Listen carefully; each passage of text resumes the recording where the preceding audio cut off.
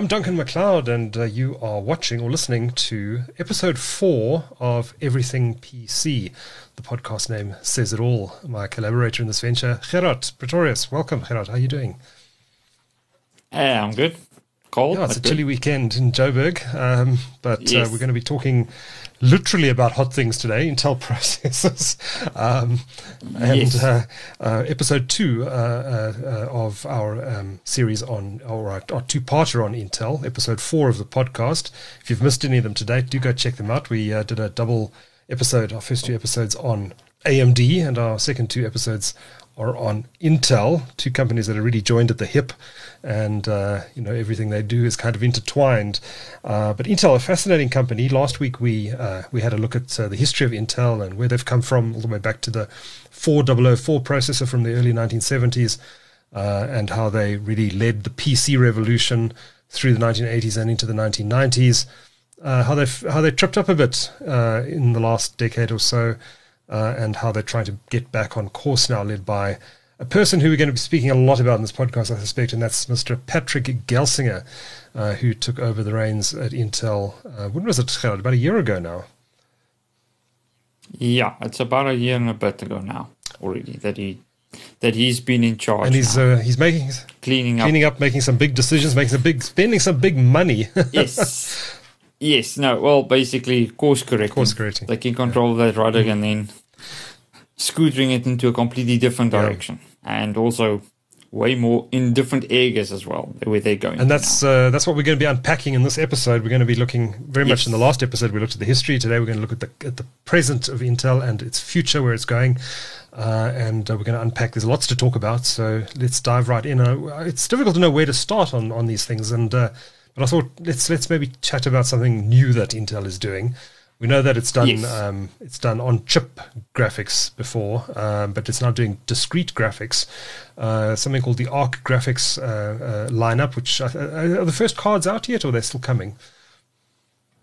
Still coming. So imminent though. Many delays. So let's actually start there as well. So Arc was started end of last year. So they were supposed to launch Q1 this year, which is basically at its end already. So as far as we know, we've seen images of the cards already. So we know they exist.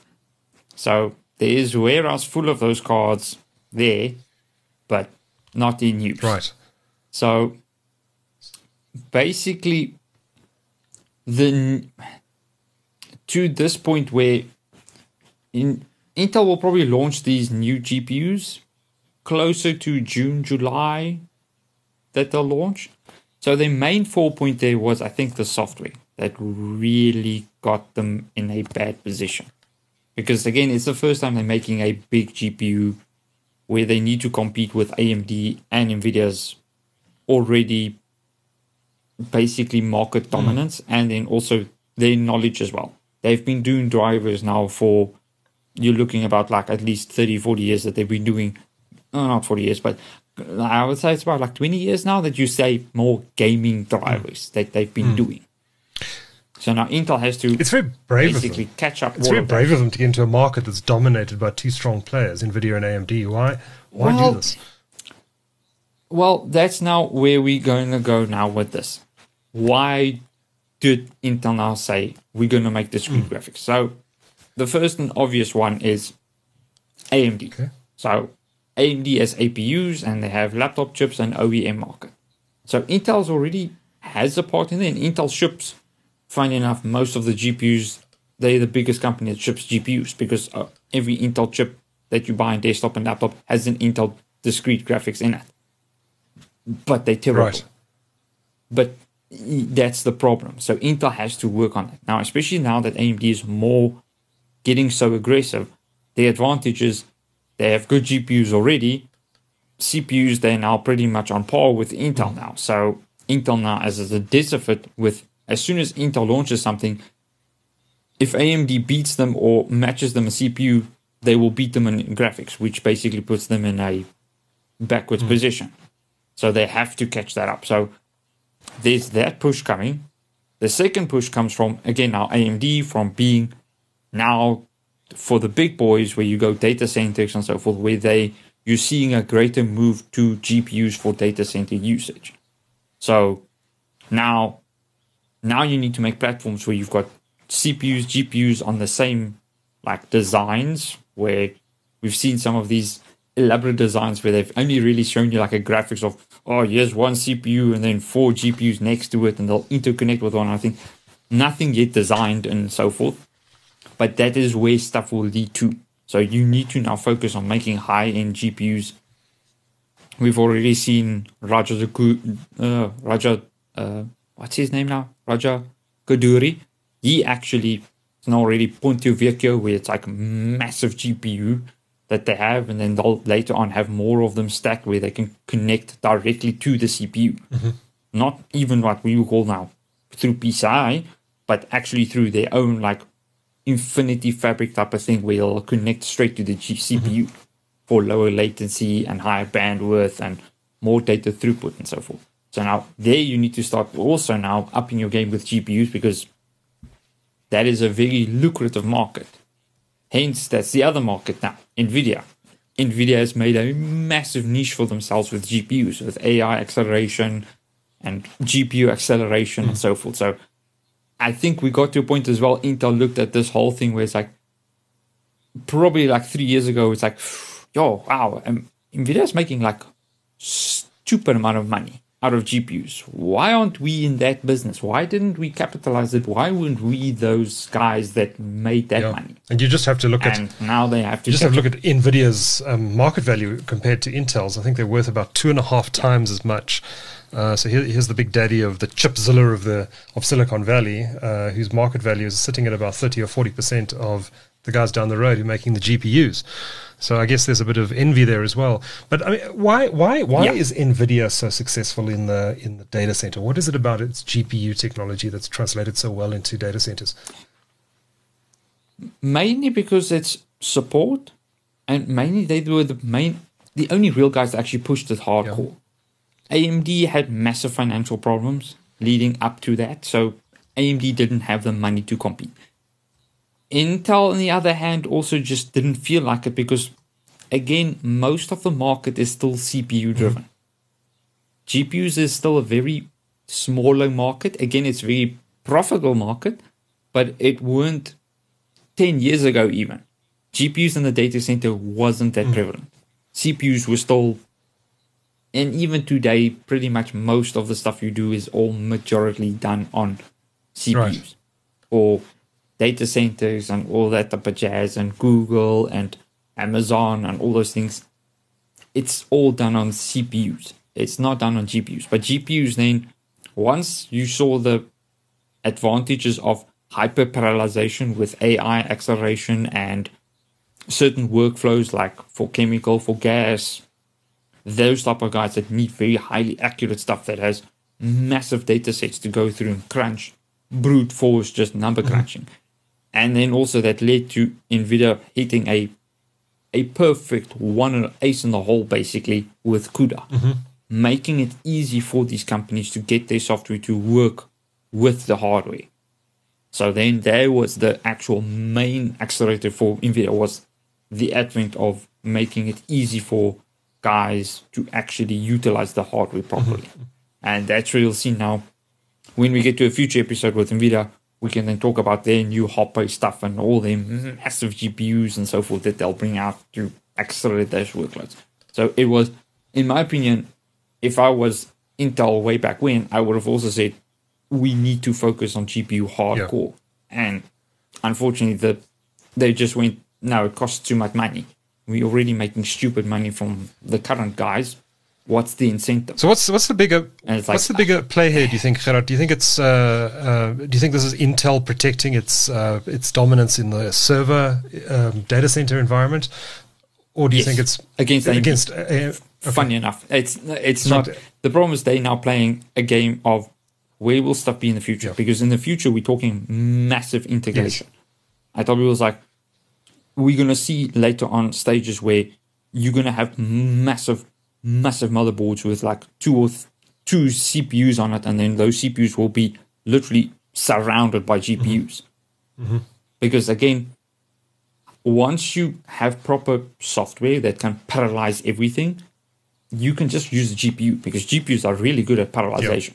That's what they designed to do, is to parallelize everything. So workloads that are highly lucrative to that will just fly through the roof. And that's the future, is hyper-parallelization of majority of workloads that we do. Even like when we talk about Amazon and Microsoft and so forth, when you do web browse and so forth, we've got already, that's why most of them are buying AMD CPUs at the moment, is you've got so many cores. You've got 64 cores on an AMD chip, and one of those CPUs can do so many transactions or so many calls at the same time. So that, because every time you go and add something on the cart and buy something from Amazon overseas and so forth, that you need a CPU to actually follow all of those things, and then that needs to then do the transaction and check stock needs to pull, and then all the backend systems need to be in place to do all of that. So that's where GPUs are, and that's why you'll see a main focus for NVIDIA, for Intel now at the moment, is catching up to AMD to make sure that when we get to that future where hyper data processing happens, they're there and they're not falling behind. Because again, it's a bit of a stupid race, because it's only Intel and AMD that can do this. NVIDIA can be there, but the problem is that they don't have a CPU. So again, we'll see what plans they have to try and mitigate that. But I think even at the moment, is that why they were trying to buy ARM? Even at the moment, well, yes, we'll get to that when we get to the episode. But even now with NVIDIA's stack, if you buy like the server rack, it comes with 2 AMD EPYC chips in it. Okay.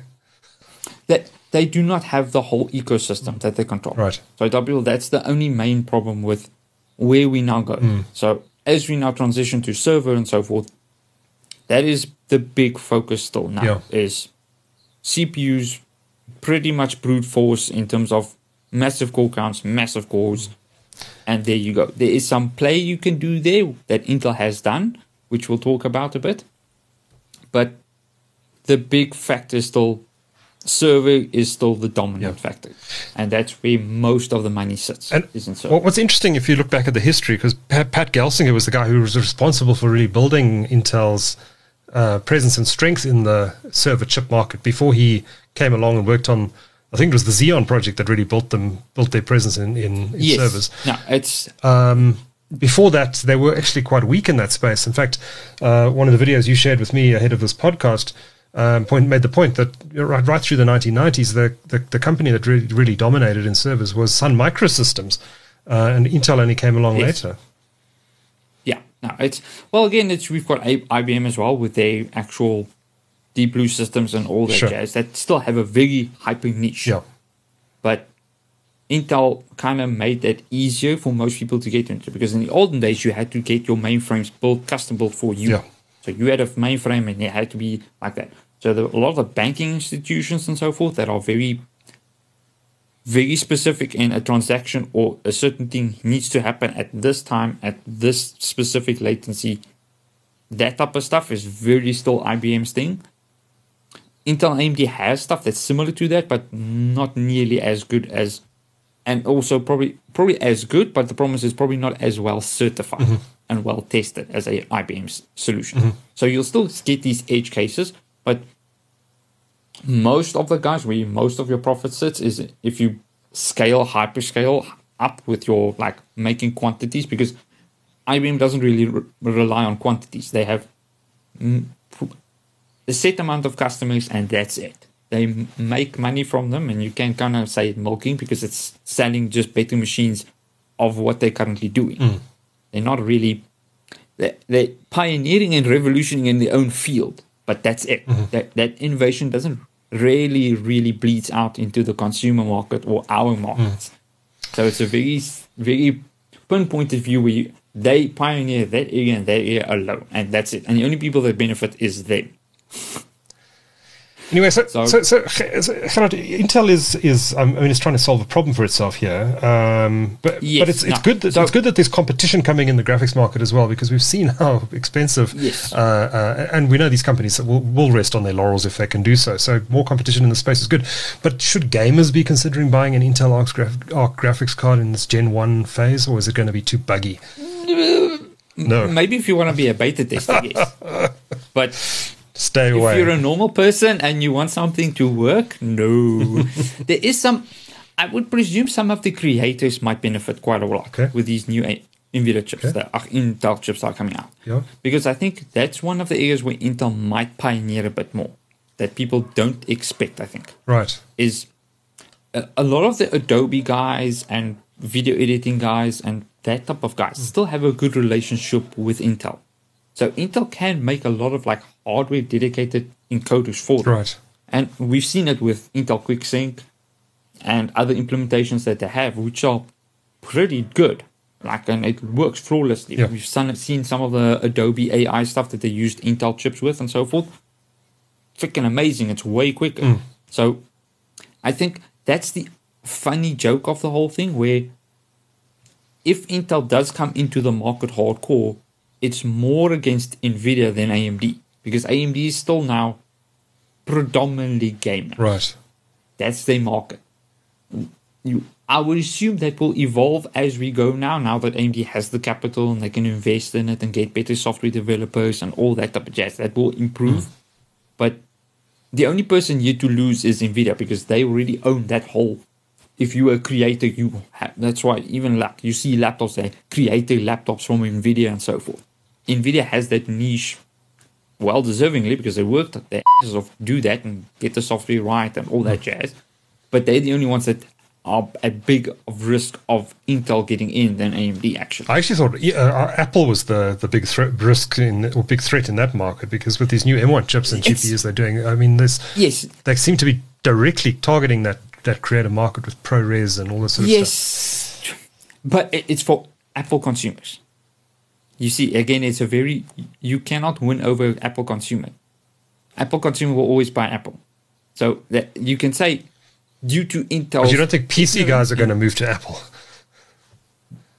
Not that much. No? I've had this debate many times with people buying machines from us and so forth with that buy and come and say, I've got an Apple thing. It's like, if you're an Apple person, buy Apple. Mm-hmm. You can buy a PC, but most of my Apple people, that's hardcore Apple people, will always eventually sell off their machine again, their PC machine, because they are wholeheartedly embedded into the Apple ecosystem. It's religion. The problem, it's religion, but the problem is also they're more proficient with it. Of course. So I tell people, at the end of the day, for any creator that comes to me and say, build me a machine and so forth, I normally make sure to them, it's like, are you 100% sure this is the right move for you? Because it's if you could move from one platform to another platform, you're going to end up spending more time learning the new platform and all that jazz. Yeah. So the same is with the GPUs, is you can now learn how to use it. I've had guys also, I'm going to use my NVIDIA card or going to buy an AMD card and they use the AMD card with Adobe software, and it kind of sucks. So that's the main problem there. Is it depends there. I would say it's a different. We can get to that with the Apple thing. We can talk about Apple and their niches with their customers and how they have it. But for Intel at the moment, their first focus is get these GPUs out, get the beta testers out so that people buy their stuff and test their GPUs, see where it breaks, because there's going to be a lot of stuff that's going to break. Like DirectX 9, I don't think that's going to work that well. Again, they need to make that work with DirectX even 8. Good grief. So and that's been you out have for to now kind of like go learn how to program that guys made software back in the early 1990s. So it's like these new guys that come and work for you, they probably were babies and didn't even probably exist when that shit comes out. Yeah. That's now the problem with Intel has. Now they have to have all that legacy support built in as well, unless they're just going to leave it, which is also an option where they just say, if anything before DirectX 9, well, it might work. We don't know. So we'll have to see how it actually launches when they launch. But then their main focus is, again, with those GPUs, is the OEM market. The OEM market Intel again saw the money that Nvidia made from the OEM market with laptop chips, and Intel wants some of that money. And again, AMD is the threat there again, because AMD can now go to all of these companies, Asus, HP, Dell, Lenovo, and say, we have a gaming solution here. Here's our chip. Here's the GPU. We'll give you $20 off if you buy as a kit. Right. So this is not... And Nvidia can't compete with that. This is not going to be aimed at high-end gamers, but what about casual gamers, people who want to just play a game on their PC from time to time, but they need discrete graphics because, gaming is advancing and people like to see the eye candy and stuff. I see that. The problem is that the casual gamers are going to have a bit of a problem with the software not being done yet. Right. Because a lot of the casual games are old. It's League of Legends, Dota, all of those stuff. You're looking at most of them are DirectX 9 titles. And that's not going to work from what I can understand and from what I can kind of predict. Now, again, I don't have the GPU to test and so forth, but you can see from Nvidia's, from Intel's current iGPUs and so forth, their weakness has always been the old APIs. So DirectX 11 and 10, they're actually not too bad. You can actually play competently with it for what it is. But as soon as it's DirectX 9 and so forth and before, it just completely falls. So it's a compatibility issue with older software. It's not, the latest games may actually play better, is what you're saying. Yes. Now, so if you're doing DirectX 12, I think it will be better with DirectX 12. It will also be hit and miss with the game because it depends on how the game is coded and how reliant is it on this and that and all that type of jazz. So there's a lot of stuff that they'll have to re-engineer and figure out themselves, because some of the stuff they can't just copy Intel, copy AMD and Nvidia, because they'll just get sued. So you'll have to literally okay, we know how they do it. We kind of see how they do it. We just need to do it in a way that we can't get sued. So how long is it going to take Intel to get there? I mean, are they going to be a real competitor to Nvidia and AMD at some point? I would say it's probably going to improve considerably with the next generation. So when we get to Battle Mage, so that will probably solve a lot of the issues. And then I think probably normally I tell people it's going to be about in the third or fourth range when they launch those cards. I think then we'll see them again. The advantage with that is time has also then moved on. So most of the games that are reliant on the older APIs would be pushed out and all that jazz. So you have that advantage of software is evolving now with you. So then it's easier to basically compete and catch up, and then there you go. So that's the main focus. So I think next year, I think it will improve considerably, and the year after that, then I can say, sweet, now we can look. Then I would say that's the big threat that both AMD and Nvidia need to look at, is because what is their long-term plans? And they have aggressive plans. It's not as if they're going to sit here and they're actually trying to compete with AMD and Nvidia. They're not sitting here. They've got good guys. They've hired a lot of guys they've hired guys from AMD. They've hired guys from Nvidia themselves even.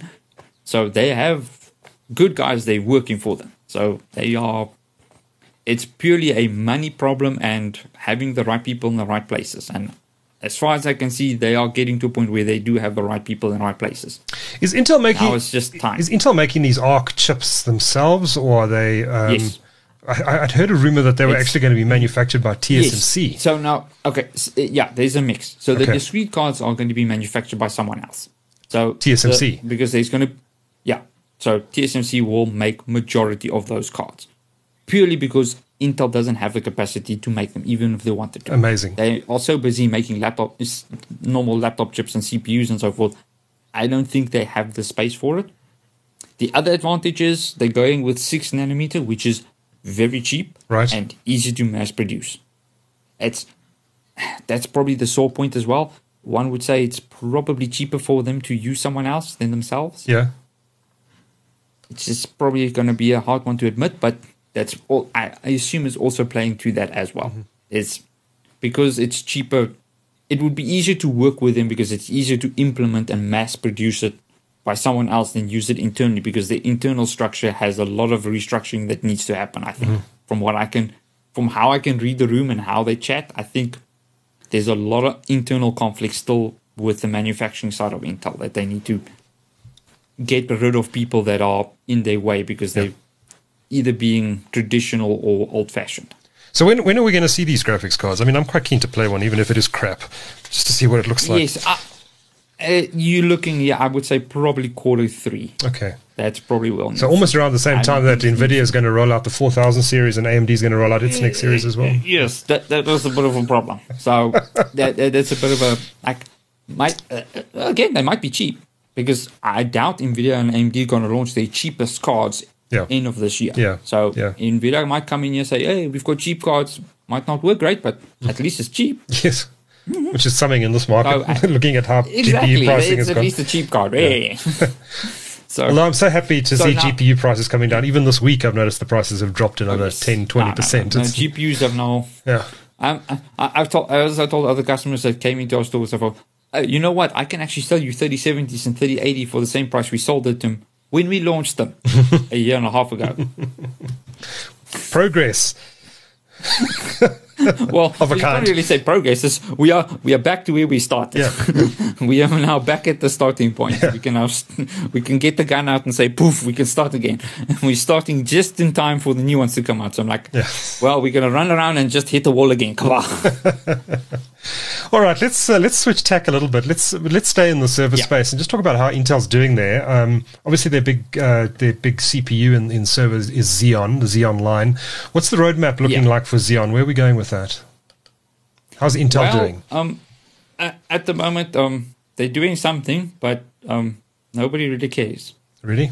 That's basically the honest opinion from most people. So it's like, we don't really care. At the moment, AMD is the hot man. Right. Everybody wants their stuff now. Okay. And that's why AMD's been pumping out epic chips like, I don't know, they're pumping out like AMD's pumping out AMD epic chips. That's basically how you can relate. Because AMD, even if you look at their financials, they've made a stupid amount of chips. Like, and so many that they've actually nerfed some of their consumer manufacturing to make more server chips. Right.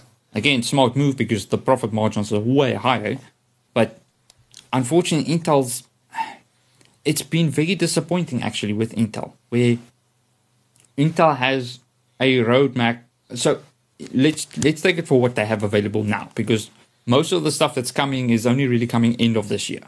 So at the moment, the best Intel chip you can buy is like a 40 core CPU from Intel now at the moment that you can buy.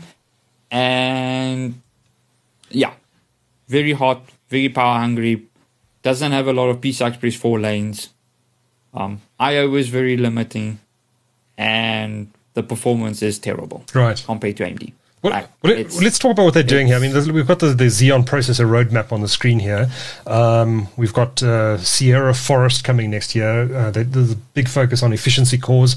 Is this all catching up to AMD? How important is this? I mean, obviously, data center operators are trying to reduce their electricity bills. Is this going to help them do that? Is there going to be demand for these chips? Yes. So what we're going to start seeing when we get into the server market is you'll see a breakpoint happen, where we're going to have CPUs that are focused at high performance and CPUs that are focused at what I would now class as clustered core architectures.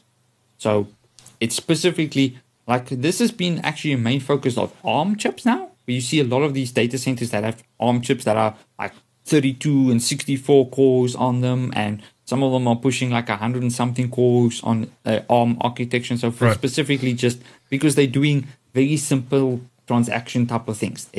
You don't need anything complex and high end to do that. So you rather have something that's very power efficient at doing it. So now I think AMD and Intel are actually going into that market as well with their own architecture and designs and so forth. But now the main focus is now basically Sapphire Rapids is their first, I would say, proper trying to compete against AMD. I think they'll probably lose majority of the battle still, but there will be some niches where Sapphire Rapids will still be sold to certain clientele that will benefit from having a massive die. Because, again, it's massively complicated. So Intel's running into a massive problem where to manufacture the Intel chip is probably going to cost them 4 times as much as what it costs AMD to make an EPIC chip. Wow. Which is, because again, it is horrendously difficult because you now have 4 dies that you now have on your substrate, And then you've got your IO die, actual, what is it now called again? So basically on the substrate, they have to tile those four CPU clusters together. Mm-hmm. And then they have to link all of those four together. So the manufacturing from that is stupendously complex. Mm-hmm.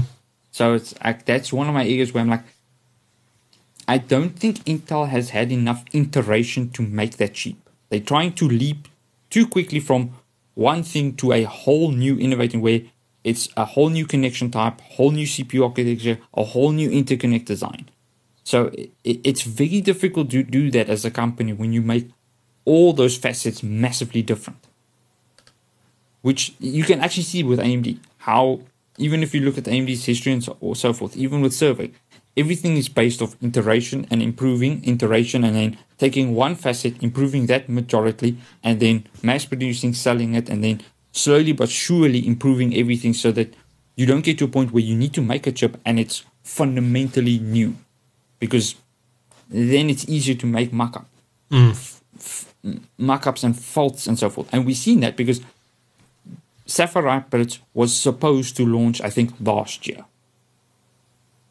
It's still delayed. Mm-hmm. I see this article says it will be coming in Q1 2022, but it's still not out, is it? It's still not out. That's the problem. Yeah. So Intel, again, as far as I know, Sapphire Rapids was meant to launch last year, beginning. It's almost delayed by 2 years now. That's my problem with Intel. And it's because they're trying to do too many new things at the same time. And they weren't pioneers in any of those fields, in my personal opinion. AMD pioneered chiplets. Is this all to do with the previous management team, or is some of this on Pat Gelsinger's head? No, this is poor Pat being thrown over the freaking fence here because you now need to fix all of the previous people's ignorant and ignorous problems that they had. Right. Because a lot of them just ignore problems, and so how does he fix it? How does he fix this? Well, basically doing what he's doing now. I would say Intel especially Pat, has a big battle to do, especially now with normal servers, to get this fixed. I think my honest opinion, there's no way to fix this. They have to out-innovate themselves out of this now. They have to literally go, bear with what they have now, make it work, and then wait until we get to our whole new designs, which are coming. But I think that's only in 2025 and 6 that those are coming. Is this the Sierra Forest designs you're talking about, or something further into the future? Yeah, it's evolved from those. Sierra Forest is the E-core version that they do, the cluster core architecture. Okay. But it's basically, I would say in that same time period, I think Intel will, and you'll see that with desktop as well. Yeah. That Intel's going to make massive changes in terms of how the core even sit. Because at the moment, even if we're now going to Sapphire Rapids, that's a 56 core. AMD is launching their Genoa. I don't know if you want to show the leak or stuff. Honkers of a chip from AMD there. Yeah. The thing has 12 channel memory. It's 96 cores of Zen 4 cores that will be on there. I think there's no way in hell that Intel can even come close to that chip, even with Sapphire Rapids. Right. Is this what we're talking about here? Epic Genoa CPU? Yes, you can scroll a bit down and so forth. I think, just check and see. I think it is, scroll a bit further down and so forth. I don't know if they've got the photo there of the actual die. Yes, you can see how colossal that is. That is massive. That will have now, that is now running, basically, it's now going to be now 12, it's going to be 12 AMD 8-core chiplets. That's there. Wow. That's massive. So it's massive, and the I/O is also going to be massive. It's 12 channels. Yeah. You can run we'll see with DDR5, but I presume we'll probably see sections going up easily to 4 terabytes worth of memory on it. Good grief. We're getting to a point where the memory uses more power than the CPU. That's amazing. Because one DIMM is already taking 1.1 volt, and now you've got 24 of them. Incredible. So heading into mainframe territory, actually. Those sort of this is past mainframe stack. This is now like, I think even most high-end people are looking at this and saying, this is just stupid. Because it's like, as we go back to now with now AMD bringing out Vcache that they launched quite frequently. I know, what's his name again now? The chap whose name you couldn't remember earlier as well. Level 1 Tex. Yeah, Level 1 Tex. He did a massively good video on actual the AMD chip and how now with Vcache we actually have more L3 cache memory on the actual chips. Right. You can get to a point where now you can scale something and you get more than 100% performance. I think this is the website you wanted up a bit earlier. There you can see it. So that one only now has 12 channels, but I think there's another socket that they're not showing you next to it. So each socket now can have 12 channels. There is a proper picture for someone that's just memory bound. So you'll see 12 on one side, 12 on the other side. And then you'll see there's the actual CPU. I don't really give you a proper picture because you'll see it's actually top right, top left there, and top right you'll see some of the memory VRMs and so forth. And then you'll see there's a SoC voltage, there's a CPU voltage at the top and at the bottom of it.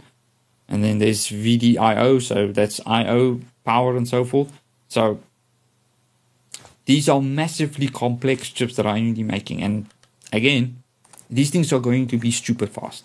I think the server dudes and data guys and guys that do high-end data crunching and fluid dynamics and air dynamics type of stuff and so forth, they are going to have amazing performance increases with these chips. Will this work in the workstation market as well? We'll see. I presume again, that's Threadripper. So we'll probably see, I don't think this year, but we'll probably see maybe end of next year. They might bring Genoa to Threadripper. Again, that will depend on what they're planning for desktop in terms of AM4 socket and how they're going to change the AM5 socket and see how they're going to evolve there. But I would not be surprised if AMD brings out a Genoa Threadripper socket and say, yeah, sweet. Use these systems in now Disney and all these guys can have customable PCs that they can have on site with these things on there. Because I know a lot of the things that with Lenovo has sold a lot of them as well. Like sold so many that they sold out with Threadripper machines that they do semi-professional and so forth instead of having it as server sockets. So there's a big market for that where I think bigger than expected for most of these guys. And the advantage with that is you don't have to refresh it that often. Even now with Threadripper, there's only now, I think it's only been launched like a month and a bit ago. The newer Threadripper with AMD, with Zen, the newer version that now takes, I think it's now 8-channel, no? Yeah, it is 8-channel memory and so forth as well now. With the new socket and so forth, with Zen 4 and all that jazz in there. So, Threadripper allows you to scale out a bit more and you don't have to refresh every year. You can do that every 2 years and then you can go. Because, again, AMD has advantage. What do they compete against? There's nothing. When last did you see an X99 platform, like X299 from Intel? They've not had anything for many years now. So I'm a bit disappointed with Intel. I have a feeling that they'll have something in the next 2 years to compete again in that market, but at the moment, I'm very disappointed. Well, let's talk about the consumer space because there's a lot happening there as well. Consumer PCs. We mentioned in the last podcast that there hasn't been a lot of innovation from Intel in processor designs for a long time. 5 to 10% performance improvement generation on generation, if you're lucky. And I think I mentioned last week, Gerard, that it actually reached a point that I didn't really care what core version or generation I had in my PC. It was, if it was Core 6 or Core 7 or Core 8, who cares? But it's starting to change. The market is getting more competitive. Again, AMD, as you've said before, is driving a lot of that. Intel is gearing up for a much more competitive future in desktop class CPUs. The 12th generation, of course, is out, but they've thrown a lot of power at it, right, to resolve some competitive challenges that they've had relative to AMD. Yes, it's now an interesting battle here because you've got 12th gen has come out with your now 8P cores, and then there's now 8E cores with the top i9 spec. So Intel's 12th gen is, again, you can see Pat just like getting the engineers knowing, we know we have a problem. How can we still be competitive knowing our issues? And this is what we got. Because again, this was all designed under the previous administration. This is not Pat. Pat didn't have enough time to make 12th gen. His first core processor that he'll be responsible for is the 14th gen, right? Yeah. Because these things are designed years in the advance. lookup. Yeah. Oh, yeah. You're looking at least 5 years in advance before it gets to existence. So that's what the bill's like. You're looking at 14th gen, 15th gen, thereabout. Then you'll start seeing his actual influence in these things. Yeah. Because, and again, I kind of feel for the guy. You kind of have to make something that you can sell. And this is also my concerning point where with 12th gen now, you still have a lot of issues with teething. Where I've now built a lot of machines with 12th gen because it is, the CPUs are well priced. That I'll give Intel. Okay. But the motherboards are not that well priced.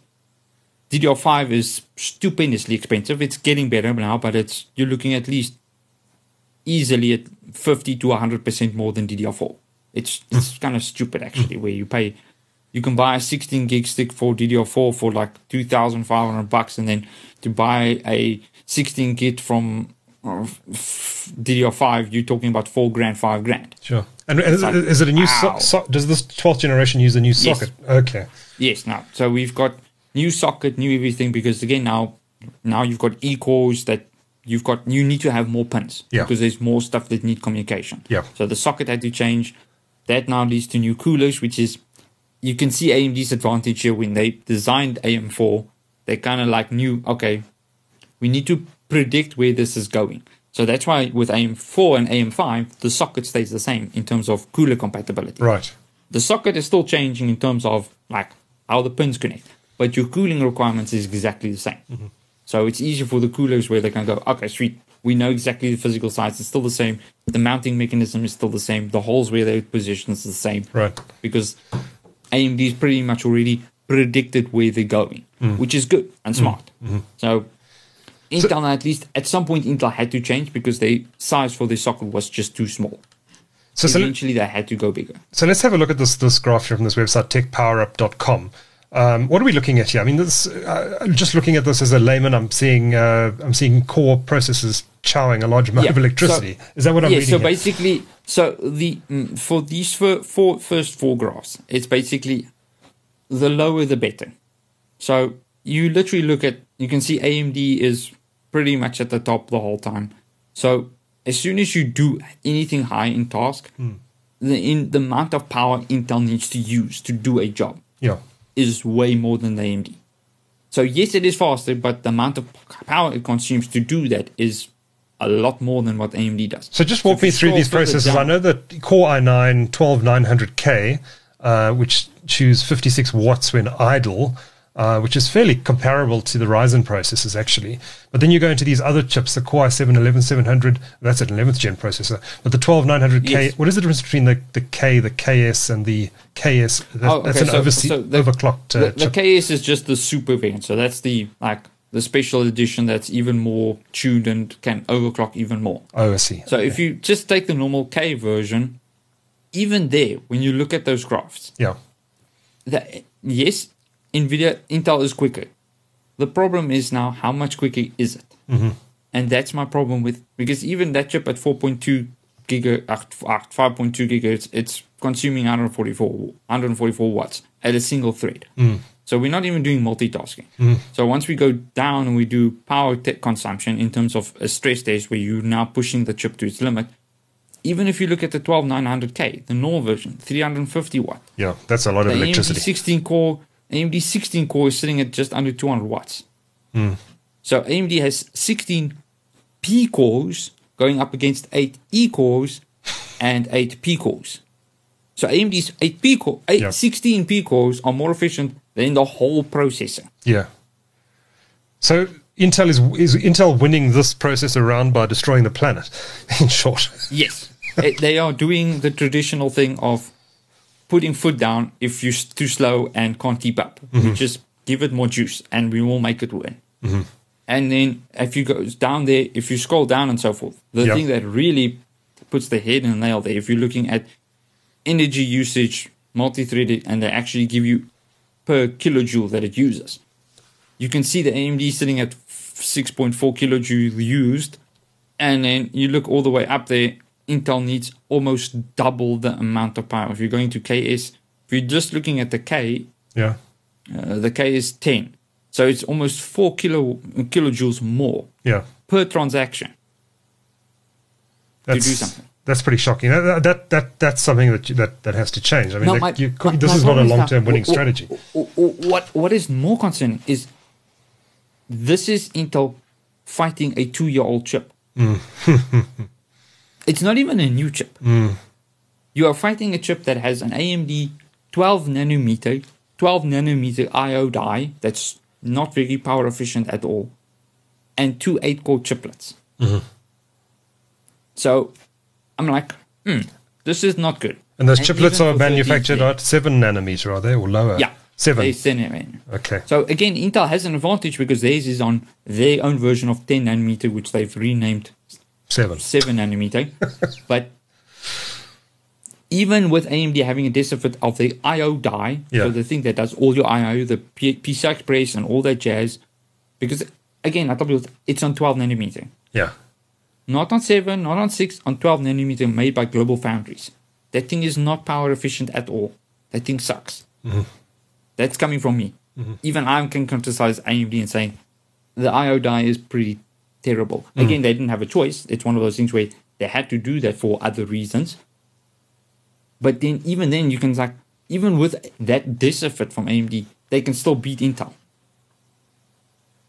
Does this Now, again, change? Does this change? Sorry, Gerard, to interrupt there, but does this change with 13th generation, or does the problem I don't continue? think so. Again, 13th generation is just the iteration of 12th gen. So they can only make it a bit more power efficient. And then what we see now, what they're doing is they're just adding more E-cores. Right. So you're going to have now 16 E-cores and 8 P-cores. I'm like, well, okay, you're just brute forcing the fix now. Because if AMD makes their cores, for argument's sake, 25 or 30% faster, the only way Intel can beat in multi-threaded applications is just have more E-cores. So this is already pointing to me that Intel has a massive problem with the performance cores. So the actual core architecture, there is a problem there.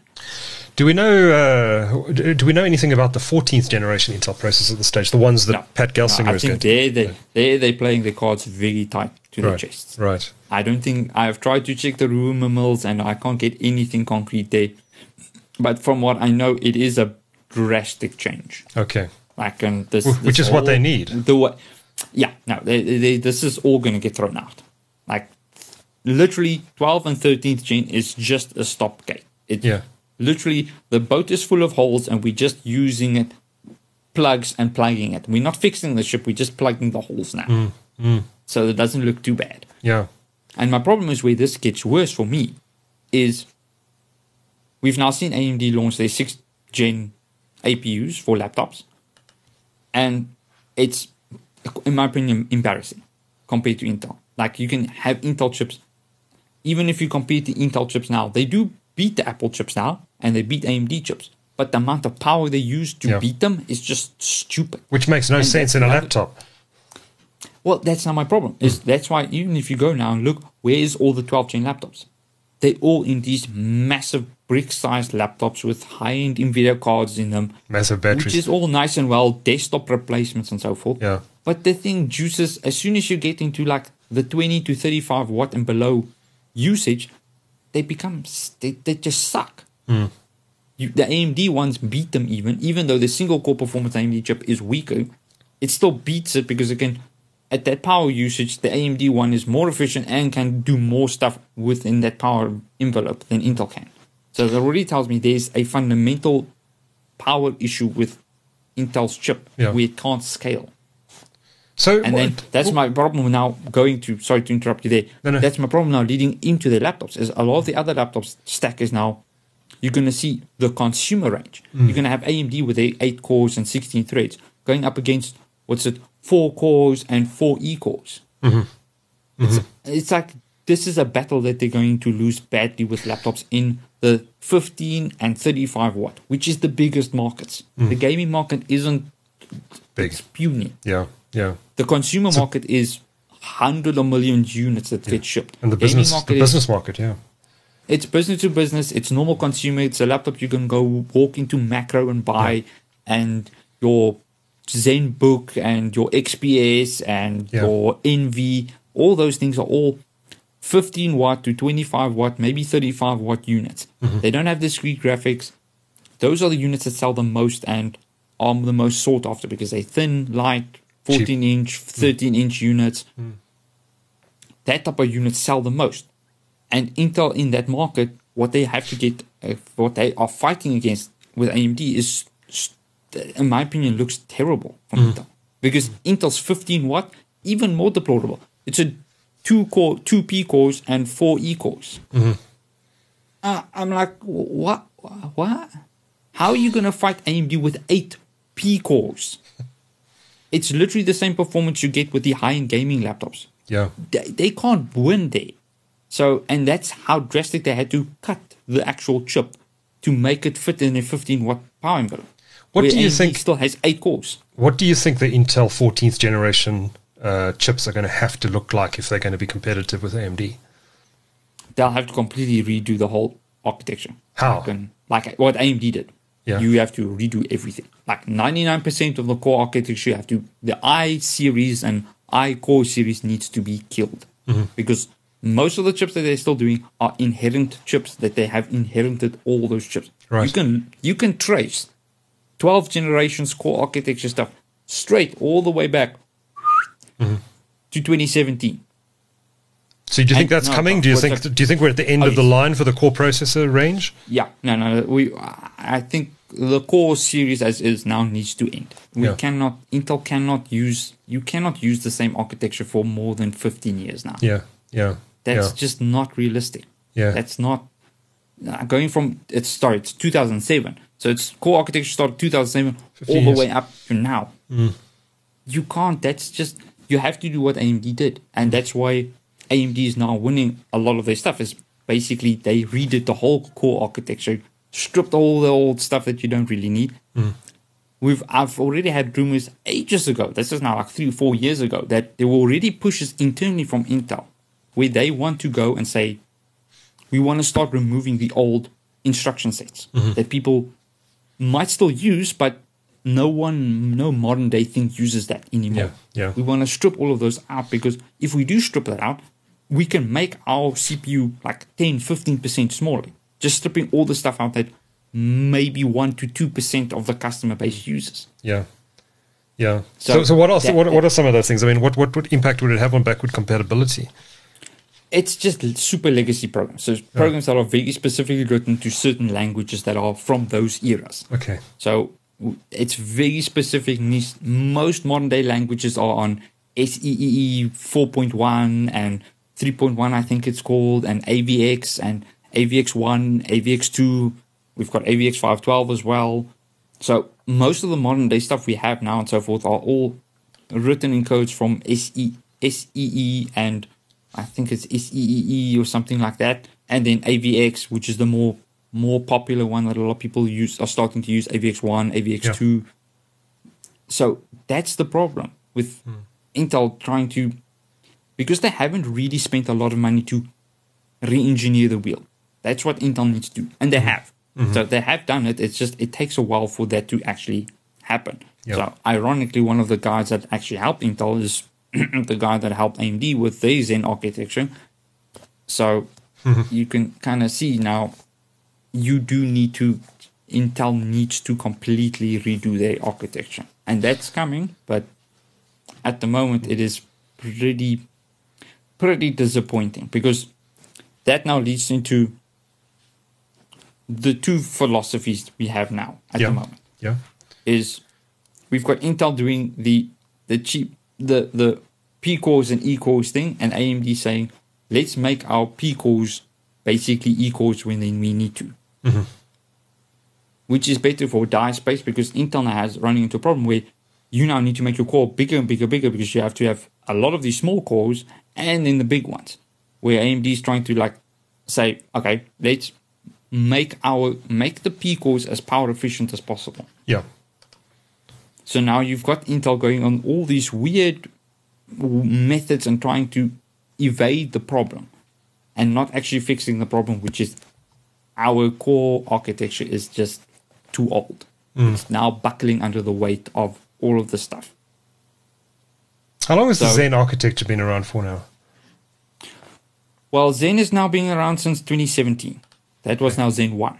Right. But AMD is also now, there's been iterates on it, and they've also changed a lot of it as well as they change. So comparing Zen, what we have now, Zen 3 architecture in the current 5000 series with Zen 1, there's massive differences between the two. Okay. You can see there's a lot of stuff that's been used, but I would say they're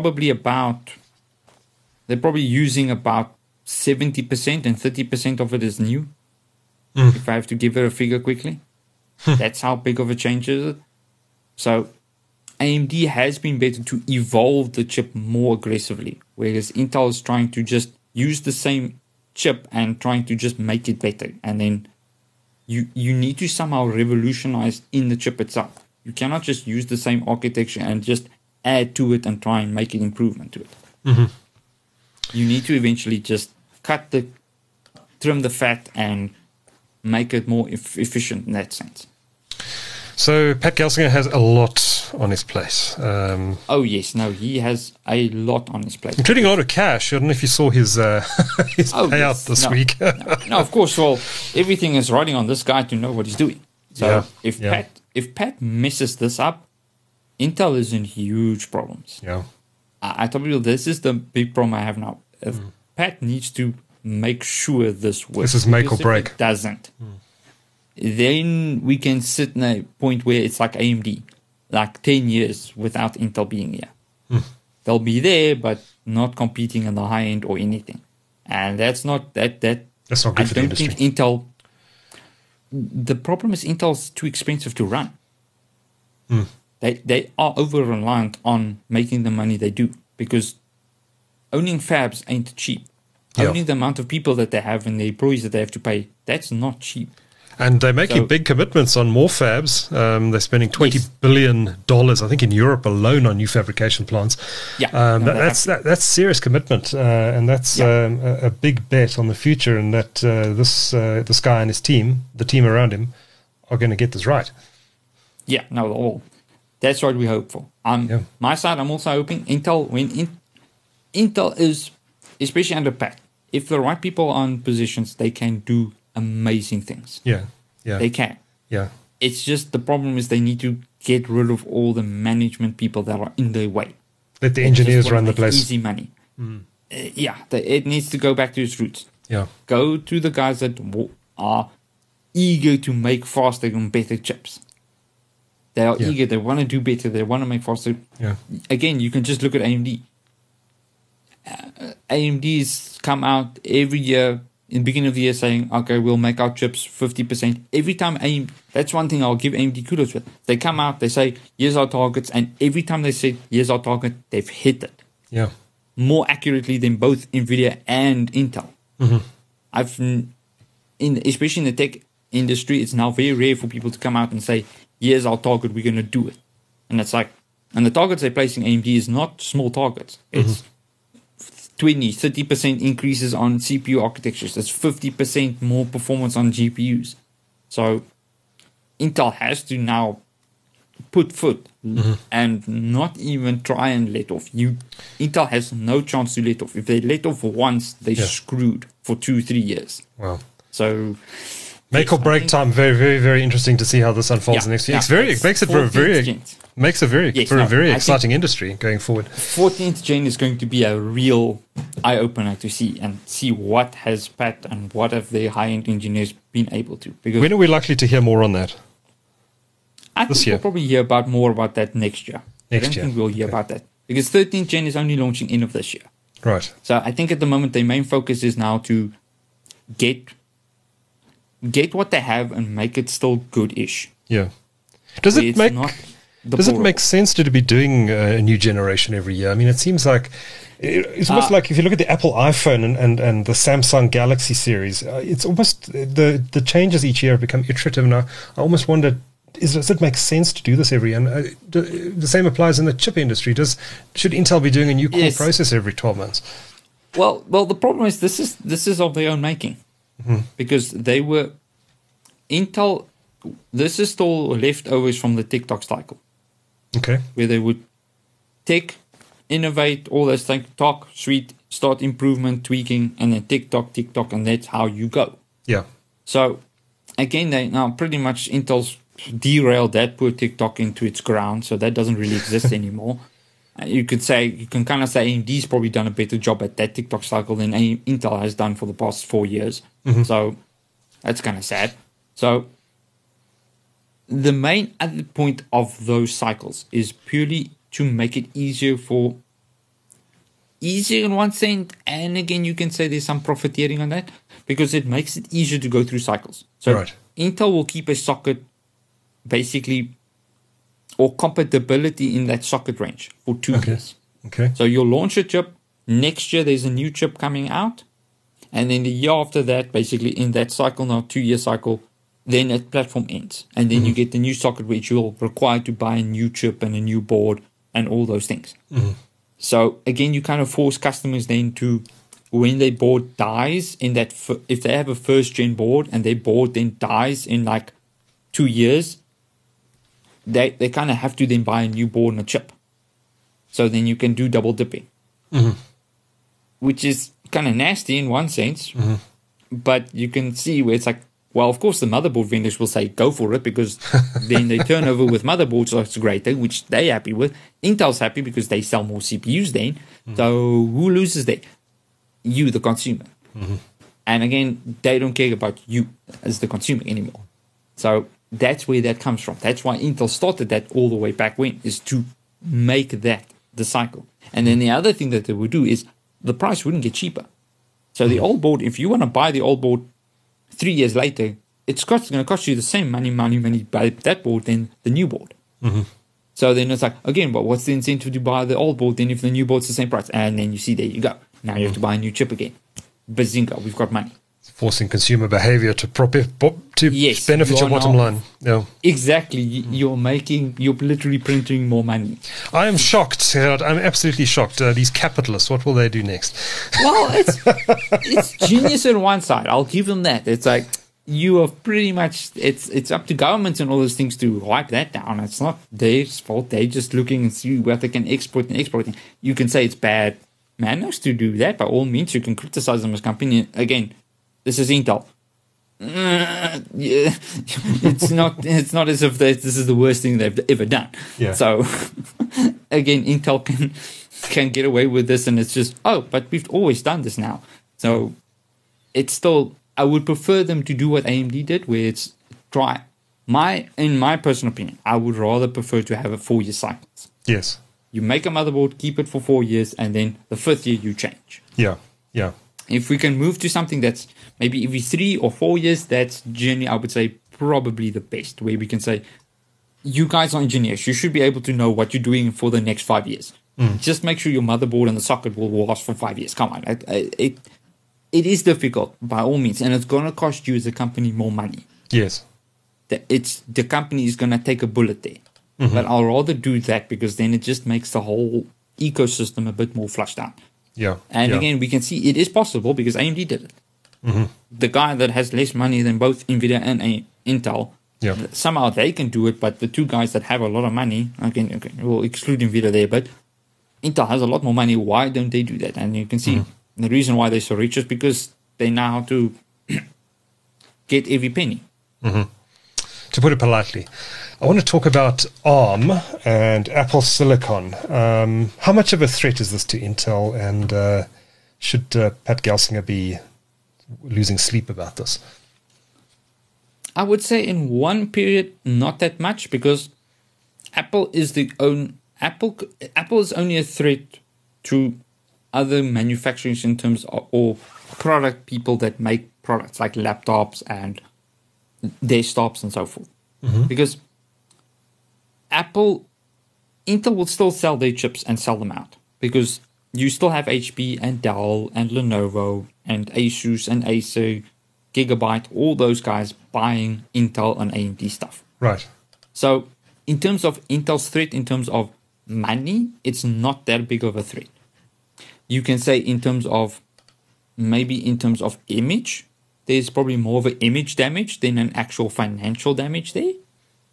Because again, Apple was very aggressive how they actually, in terms of how they allocate and got stuff from Intel. So I would say at some point it will probably more Intel probably made more money selling those chips to someone else than selling it to Apple. Because Apple was normally very dictatorial with, we want the cheapest price. I'm sure, but I'm sure they squeeze all of their suppliers. I mean, Tim Cook is known as the supply chain king. Yes. And it's one of the reasons Apple is so successful is because they know how to work the supply chain and put pressure on the suppliers. So the problem is that becomes a bit of a, you need to play that tune very nice, because if you don't make enough money, again, like you can piss off your customer, and then Intel just walks away. Because again, luckily, no other company has that advantage where they can just walk away from Intel. You can't see Gigabyte and Asus and some of the big guys walk away from Intel. That would be suicide. Yes. Instant suicide for them. So again, it's Intel is in their own position of, they are not a hardware company anymore. They are a software company. Again, you will have to look at the figures, but I've got a feeling if you look at the figures, majority of the money they're making comes from software, not from hardware. Intel. So, no, Apple. Apple, I beg your pardon. Sorry, Apple is not a hardware company. Sure. You would think so, because they make a lot of hardware and so forth, and they make the iPhone and so forth, but their hardware is there to facilitate the sale of their software. Services. And the ecosystem of the software. Which brings you in a bit of a trouble, because now, again, Apple, with having all that money, they intelligently knew the problem if they're going to alienate themselves from everyone. Because at the moment, the only real company that helps them with their design is TSMC. Apple also, AMD also helped Apple at some point with their stuff and so forth, with GPUs and so forth. And again, there was a big, when we do an Apple thing, we can talk about the Apple and NVIDIA debacle, which was, that was an explosion of note. I don't know that bit of history, but let's save it for episode 6. It's a very interesting one, and one of those areas where when two arrogant people meet one another, there is always going to be an explosion. There is no... It's one of those areas. It's the same with Intel and Apple. Basically what happened you had those two arrogant where Intel said, no, we will do this, and Apple, no, but you need to make more power efficient stuff, and the two heads just smashed against one another, and eventually the one gave in and said, okay, goodbye. We'll make our own chips now because we can't rely on you for a bit. And then Apple went and did their own thing, which was great in one way, weak for Intel on the other hand, but that's where we are. We will benefit from that, because that does also give Intel's biggest competitor in manufacturing more money, because now Apple has to go to one company and buy everything from them. So kind of Intel's own fault there for basically not losing money, but basically giving money to their competitor to make it easier for the competitor to match them and beat them. Apple has done very well in taking the ARM design and turning it into a powerful desktop and power efficient desktop processor. They've evolved that thing massively. It still has the same fundamental fault, in my opinion, where it has the big light architecture where you've got the big cores doing the big things and then they go into idle. So again, that's problems that they've inherited from ARM. Sure. So again, Apple needs to go, in my opinion, also in the coming years, especially with AMD now rapidly innovating their core architecture and so forth. In a couple of years, Apple needs to completely fundamentally change how ARM works, which is going to be very difficult for Apple. Apple doesn't have that expertise as of yet, from what I can see. They've done very well so far, and they've got a lot of money. But yes, problem is money doesn't always buy you proper talent. And the problem is most of their talent now, especially with ARM, most of it's bought by ARM. So they are reliant on ARM improving their architecture. As well. So they are over-reliant on ARM doing it. So And haven't seen where I can see Apple spending a lot of money on ARM to get ARM to be a bit better. I haven't seen that. And that's my biggest problem there. Again, that's now, and again, they're playing to ARM's advantages. We need to remember that as well. Apple's been very intelligent in how it gets its software to optimize to make sure all the weak points of ARM get removed or negated as best as possible. Because there is some hard ways you can break an Apple chip now, where it just completely falls apart with certain software. It's been interesting to see how Apple has taken the ARM designs, though, and turned them into these powerful machines. Do you think there's a potential threat to Intel from ARM down the line, where a company like Qualcomm, for example, which has done exceptionally well in smartphone chips, manages to produce something similar to the M1 chips that Apple's produced that are sold onto the Dells and HPs of this world? I mean, is that a conceivable threat at some point? Very long term, maybe 10 years. Why is that? Not imminent. The problem is Qualcomm is not big enough and they're not rich enough to do that, and they don't have the IP to compete with AMD and Apple and Intel. The three big, you can say now, you would say that the three big chip manufacturers now. Although Apple's not that big because Apple makes silicon just for their devices. Right. So AMD and Intel make way more chips than Apple does, because Apple's very American and Europe markets, and even in those markets, it's very small markets actually. It's actually quite shocking how small their markets are.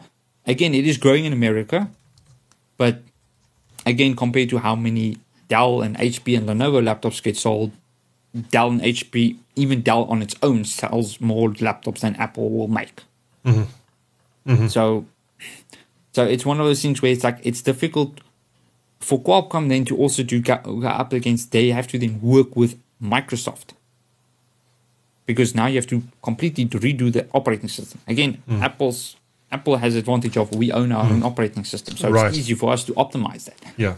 But Qualcomm doesn't. So now they have to work with Microsoft. But Microsoft has released Windows on ARM. I mean, you can get Windows 11 and Windows 10 for ARM devices. It's not as good as Apple, though. No. That's my problem. It's Windows, you are fighting with an operating system that's not just integration. Microsoft has been in bed with the x86 architecture for decades. Yeah. It's difficult to change. If you want to you can't just take the operating system as is and just say, we're going to port it over. Right. Again, that's what Apple's a software company. They had to work their asses off to get their version of Apple Mac or operating system. What is the newer version even called? I can't even remember. Mac OS, yeah. Yeah, but to get that to work on an ARM chip and so forth, on desktop. So a lot of those things, it's like, I presume they learned a lot from their mobile division. Yeah. So they probably took a lot of that and migrated that to that as well. I'm sure. There's different, and that's the advantage, is because they have had that expertise and iteration time working with their own operating system on ARM for so many decades now, it's easy for them to move away. Yeah. You can't do that from Qualcomm and MediaTek. They can't do that. They don't have the expertise in that operating system field. And again, that's also one area where I complain about Microsoft. Microsoft should have sooner started, even if it was crap, just start with something and build from it. Because now Microsoft is in a catch-up game, which is... it's going to take a while for Microsoft to catch up to Apple that's been doing this now. When did the first iPhone launch? 2007. 7 or something like that. Yeah. So they've now had, I would say, a good 15 years of professional experience in making ARM work with their Apple OS. And I think that integration is absolutely pivotal. I mean, so that's the main problem there. Yeah.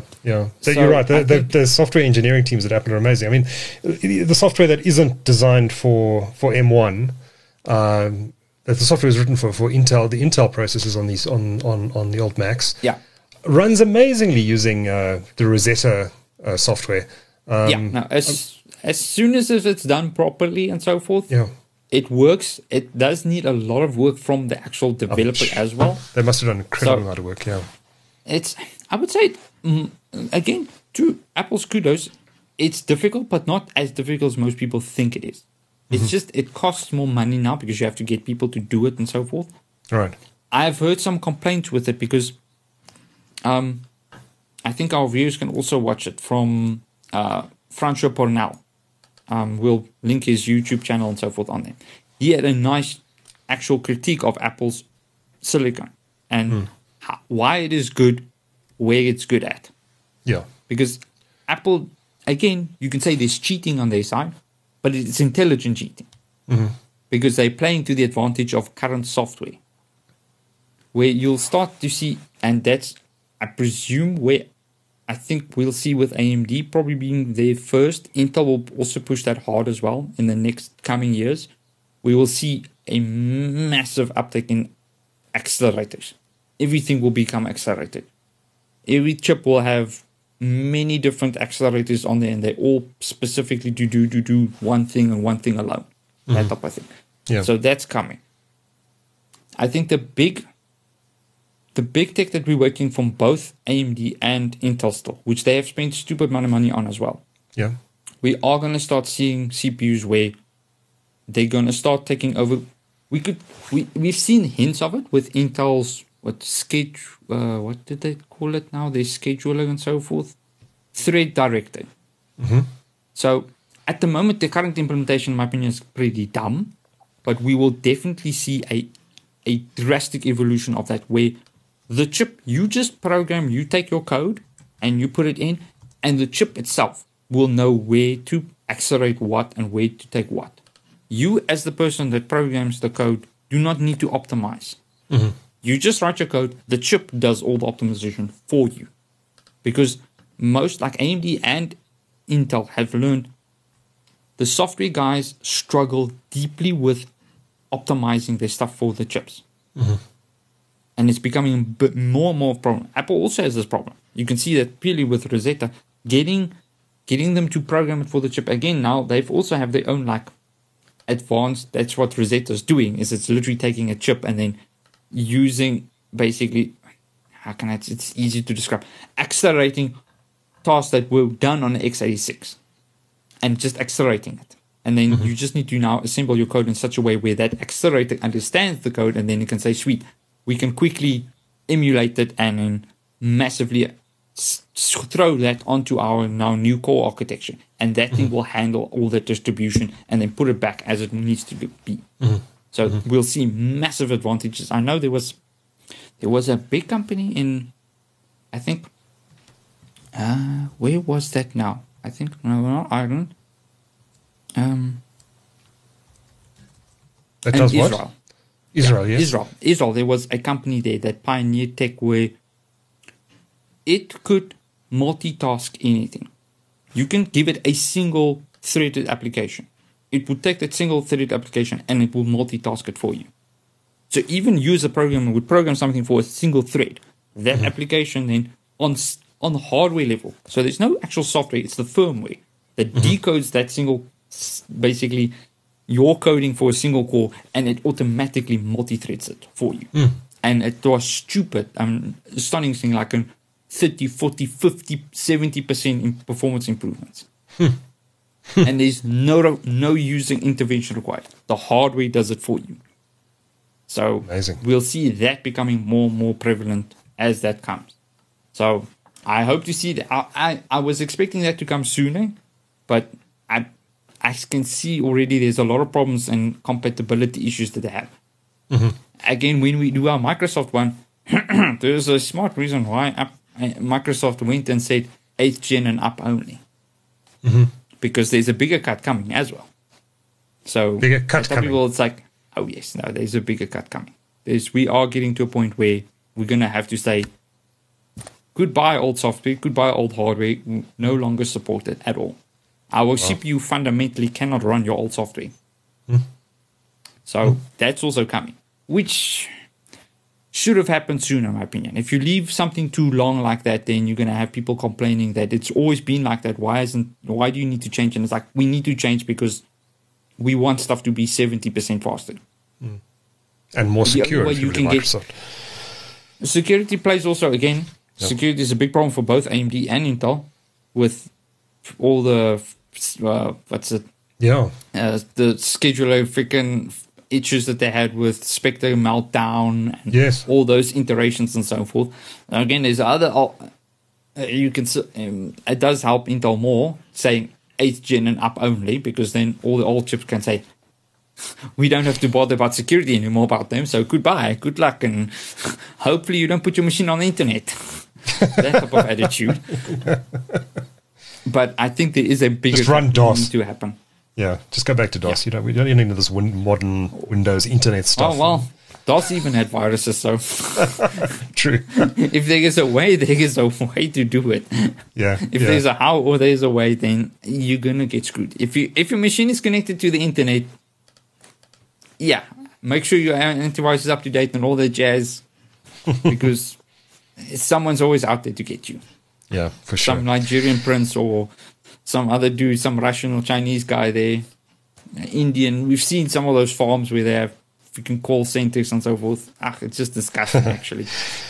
Anyway, let's get on to our last topic on Intel, and I'm quite interested to get your views on this, because Intel has historically built these big fabrication plants for their own needs. It's made sense. They've made millions and millions of chips, and they need these big plants. They haven't gone the AMD, TSMC contract manufacturing approach at all historically. Along comes Pat Gelsinger, and they're turning that on its head, and they're saying, well, actually, we're going to consider this now. We're going to actually start to make chips for other companies. How big of a pivot is this, and why is it significant? Well, for Intel, it's a bit of a big shift, because normally everything is... The problem with internal designs is you can hide a lot of the stuff. Because the problem is, with Intel, you work with Intel inside. Now, as soon as you're outside company, so this is, I think, the problems they're going to hit into. So let's first discuss why they do this. First of all, they're doing this because they need to pay these factories off. Right. And I think Intel knows, in the short term, it's going to be difficult for them to compete with AMD. So if they build all of these factories, they're going to have excess manufacturing capability. Mm-hmm. And a fab not in use is a very expensive elephant. Mm-hmm. And that you can't afford that. Intel doesn't have, long term doesn't have the money for that. So they have to open it kind of up now. Now that they have all those fabrications and they're making all these plants open, when they're all open, you still have the ones that you're currently operating. Mm-hmm. So I presume it's more of a, because we're now scaling so high with manufacturing, we need to make sure that if we can't maximally utilize all of these fabs, we can at least then start selling it out and saying, sweet, other companies can come in, make their own designs, we'll fab it for you, and then sell it to you. Problem is that's very easy to say. That's one of the areas where a lot of people don't understand TSMC's biggest advantages. There is their whole method of how easy they've made it, where you can come to them, you buy your package with them, they have engineers there that help you out and you help them. So there's a very cooperative thing. Intel isn't used to that. So it's going to take some of a bit of culture smoothing shift out and some butter in some areas, because I think a lot of the engineers are also not going to be used to that, where they were usually used to, here's our chip, here's how we do it, there you go, done. If you're now making chips for someone else, you need to deal with their special needs. And now my problem is with now NVIDIA saying, oh, we can make chips, but I'm like, oh my word, that is now, you are falling into a big trap there. It's a nice company because they make you money, but you're going to hate working with them because everyone else has with NVIDIA. Because NVIDIA is very quick to turn around and say, oh no, it's the manufacturer's fault. Yeah. Very quick. They blame Samsung, they blame TSMC. As soon as something goes wrong, you get blamed. It's not them, yeah. They didn't do anything wrong, it's you. So that's why I'm like, it was very arrogant, very quick from freaking NVIDIA to say, oh no, we're going to go to Intel. And it's like, I'm like, oof, okay. Like, geez, not the first company I would take. I would rather take someone like IBM or something like that. And that also tells you that most of those other companies are also too afraid to go to Intel yet. Because again, what record does, if you now would go, would you really now go to Intel and say, I want to manufacture with Intel, knowing that Intel can't even struggles to manufacture their own stuff at the quality? What's the incentive of you now going to them? They can't even get their own stuff done. If no Why one the else hell has would you go to them capacity. now? If no one else has capacity, I suppose. Now you can say it's a capacity problem. But the problem is those factories are still only getting built. So it's going to take them still at least 4 or 5 years before those factories are online. And trust me, in 4 or 5 years, a lot of things can change. Yeah. So, well, TSMC is building more fabs too, so it's not like anyone's slowing down. So, I think for our viewers for now, yes, it's a good thing, but I think let's give it another 3 years and then we'll evaluate it and see what would happen and all that jazz. Because now it's a bit too soon yet to say, oh, what can it do and so forth. Because at the moment, if you look at their track record, they're not good at manufacturing. They've not met their targets. The yield quality is terrible. So it's like, oof, if you're another company, no one is interested. And the fact that NVIDIA's the first company to say, oh, no, we'll go to him, like, dudes, do you not know the problems they've had? I'm like, okay, well, that's nice. Maybe in 5 years, maybe it's fixed then. Cool. Yeah. But it's a bit too soon now to say, yes, Intel's going to make... Why did NVIDIA rush out to say that? I have no idea. Honestly, that it's a very puzzling thing where it's like, I don't know if it's just something where it's like, oh no, we're trying media hype or something like that, because... Well, they're trying to stick it to one of their competitors in some way. They're probably trying to stick it to TSMC. AMD. And I think it's straight to TSMC and saying, we can go to Intel. Right. Make sure our pricing is cheaper. Right. Negotiating tactic. And I presume they just went and said, because you cannot fight against TSMC. We've seen that because Intel's paying through their stupidness to get to TSMC now. Multiple billions. And I can tell you, I would not be surprised if 10 to maybe 50 million of that is just, yes, you remember those days when we made 16 nanometer and 22 nanometer days. You came and publicly bashed our company saying how we are. Now you're going to pay. I would not be surprised because they also know that arrogant. And they can be, because where else are you going to go for the latest, highest end manufacturing capability? You're not going to go to Samsung. You're not going to go to IBM because IBM sold all of their manufacturing off to Global Foundries. So what? You're going to go to Intel? Good luck with that one. Yeah. Samsung is the dark horse always, but they seem to be having a lot of trouble actually at the moment. Yes, no, they do have Samsung has the potential. I think it's just management there needs a bit of a slap, because that's, I think, where their main problem is. Their management is just not done, because they have potential. Yeah, I think they should. My personal opinion, they should get more IBM engineers, especially the old school guys that are good at that level, chemical engineering and atomic research and all that type of jazz. They need more field experts in those areas, because Samsung has the main problem with Samsung there with manufacturing is their manufacturing is mainly used to make phones and portable devices and toasters and microwaves and ovens and simple things. So there is no need to get a 7 nanometer manufacturing node for your microwave or your oven or your car. There is no motivation for it. So that's the problem. So they're quite big in memory chips. I mean, they make a lot of memory chips. Yes, I think that's their bread and butter. They are massive with memory. Even with chip manufacturing, they're massive because anything that's Samsung Electronics has a Samsung chip that has a Samsung controller in there that's designed and manufactured by Samsung. So they ship, not very complicated chips though, but they ship a heck a lot of tons of those. Yeah. So their manufacturing capability in terms of making cheap stuff is stupid. So that's the main problem. I think in their management, there's a lot of their management goes there. Why should we spend all of this high-end money and all this stuff for like 10% of the things that we make? 90% of our business is in the cheap stuff where we make decent money, we pay the bills, all those type of things, we're happy. So you see, you're dealing with that management phase where they're like, they want to do the effort. And that's, I think, Samsung's biggest problem. So they don't have that passion to go for it. Whereas TSMC, you can see even when old man, what was his name? He retired. He was stupidly passionate about making great stuff, making chips better, making them fast, and all that jazz. Even though it's a small market of this, I think it's the high-end market is only like 30% of their market cap in terms of how much they make profit from. but they're still passionate about it and they go for it, and you can see the enthusiasm. Even in a guy that's like 86 years old, I think it's his age or something like that. He's old. The CEO that just now stepped down, I think this year or last year he stepped down. I don't know. Yeah. So but you can the founder. He founded it. Yeah, exactly. But you can see the passion for making chips. That passion in Samsung needs that passion to make high-tech chips. This is Samsung's fabrication plant or plants in Seoul, South Korea.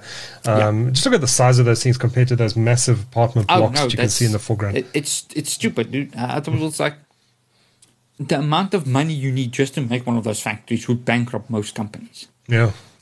That's how big it costs to make. And then it's like, then you just build the factory. Then you still need to pay for all the water and the electricity and all the people that work there and all their insurance and their life insurance and all those things that will cost you even more stupid money. So I tell you, that's why these fabs are so expensive. It's just not just the building itself is a finicky bastard because it's massive clean rooms that you need to build that need to be maintained, and they also fickle bastards. Then scale is amazing. Absolutely the amazing. machining inside that you need to have for all those little wafer carrier transit things that to rail and go through and get manufactured because you've got your boxes with your wafers in them. I know there's some good videos from Global Foundries where they actually go into a factory where you can see how they actually make the stuff, kind of. You can see how they actually use the wafer going from its actual transport box into the lithography machine, gets burnt, goes back into the machine, packs up, goes into the next place, gets cut into little pieces and all that jazz, and how they get picked. And when they go into the actual freaking, it's a picker that actually picks them into it's a big rail machine like this, like a film type of thing. They put them into, and then from there they can put them on, test them, and so forth. So the amount of labor and in UV protection. So it's like even building the factory alone, just building the building is a massive achievement.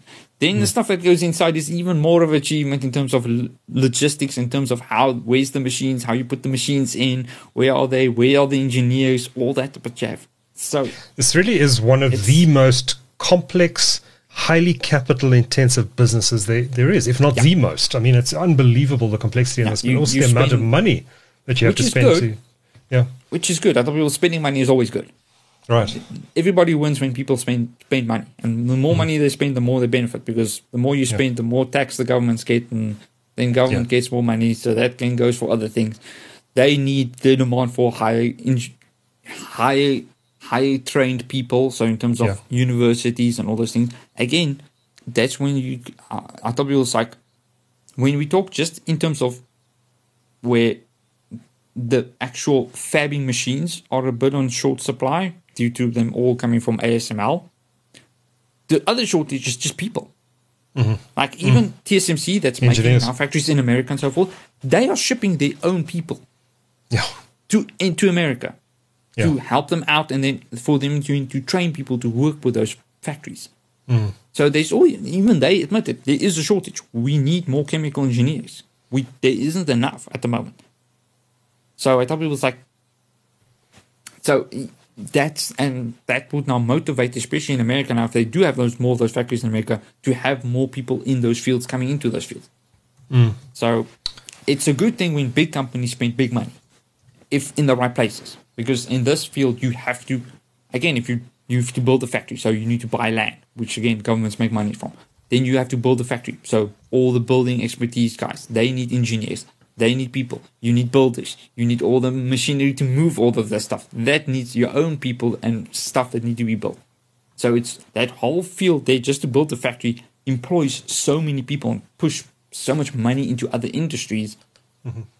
It makes it a lot better than, I prefer these type of fields and spending money instead of digital. Digital is a very high profit to singular company. The only people that really profit from it is the people that provide the internet, people that provide your UU bandwidth, and the people that provide your hardware to use the device. That's it. You don't really see massive scale of people getting employed in that area. Not in terms of what it takes to build a factory. And the money, that's why it costs you multiple billions to make a factory. Which makes it all the more amazing that you can buy one of these little chips, which is the most advanced thing human beings have ever created, for a couple $100. Yeah, exactly. And it's like, I thought it was like, that's the magic in it. Yeah. It's like, here's this little chip there, and that little chip, if you go into it hardcore and so forth, that little chip is so advanced that that chip can guess what you're going to do before you're going to do it. And that's what this podcast is all about. But I've got one final question for you before we, let me just put this on the screen, before we call it wraps on this Intel double special. This man, Mr. Pat Gelsinger, is the man in the hot seat. He's been there for about a year or so. Gerard, given his track record so far, and I know it's early days, but given his track record so far and what you know about the man and his history, what chances would you give him of turning the good ship Intel around? I would say pretty good. He is competent enough. He's enthusiast. So I would say out of everyone they had to choose from what I've seen that they had to choose, he was probably the best pick. Mm-hmm. Because they didn't have a lot of people to pick from. Because a lot of people left and so forth. Yeah. Like, unless you could get some of the old guys from retirement, but a lot of them are like, this is a stressful job already. Yeah. Now having to fix the ship and then recover the ship and then improve the ship, that's a big ask. It's a big job. It's like basically going back to where Lisa Sue was when she were handed the CO. AMDC, like, the ship is now at least, it's floatable. It's floating. Now you need to make sure it freaking goes like stonk. And she did it. So credit to her. But now he needs to kind of emulate that type of thing for Intel. Yeah. So, and I think he has. They've employed the right people. They have, I would say, if they could have hold on to some of the other old guys, it would have been nicer. But I think a lot of them just said they over. But Intel has a good chance. I'm really looking forward.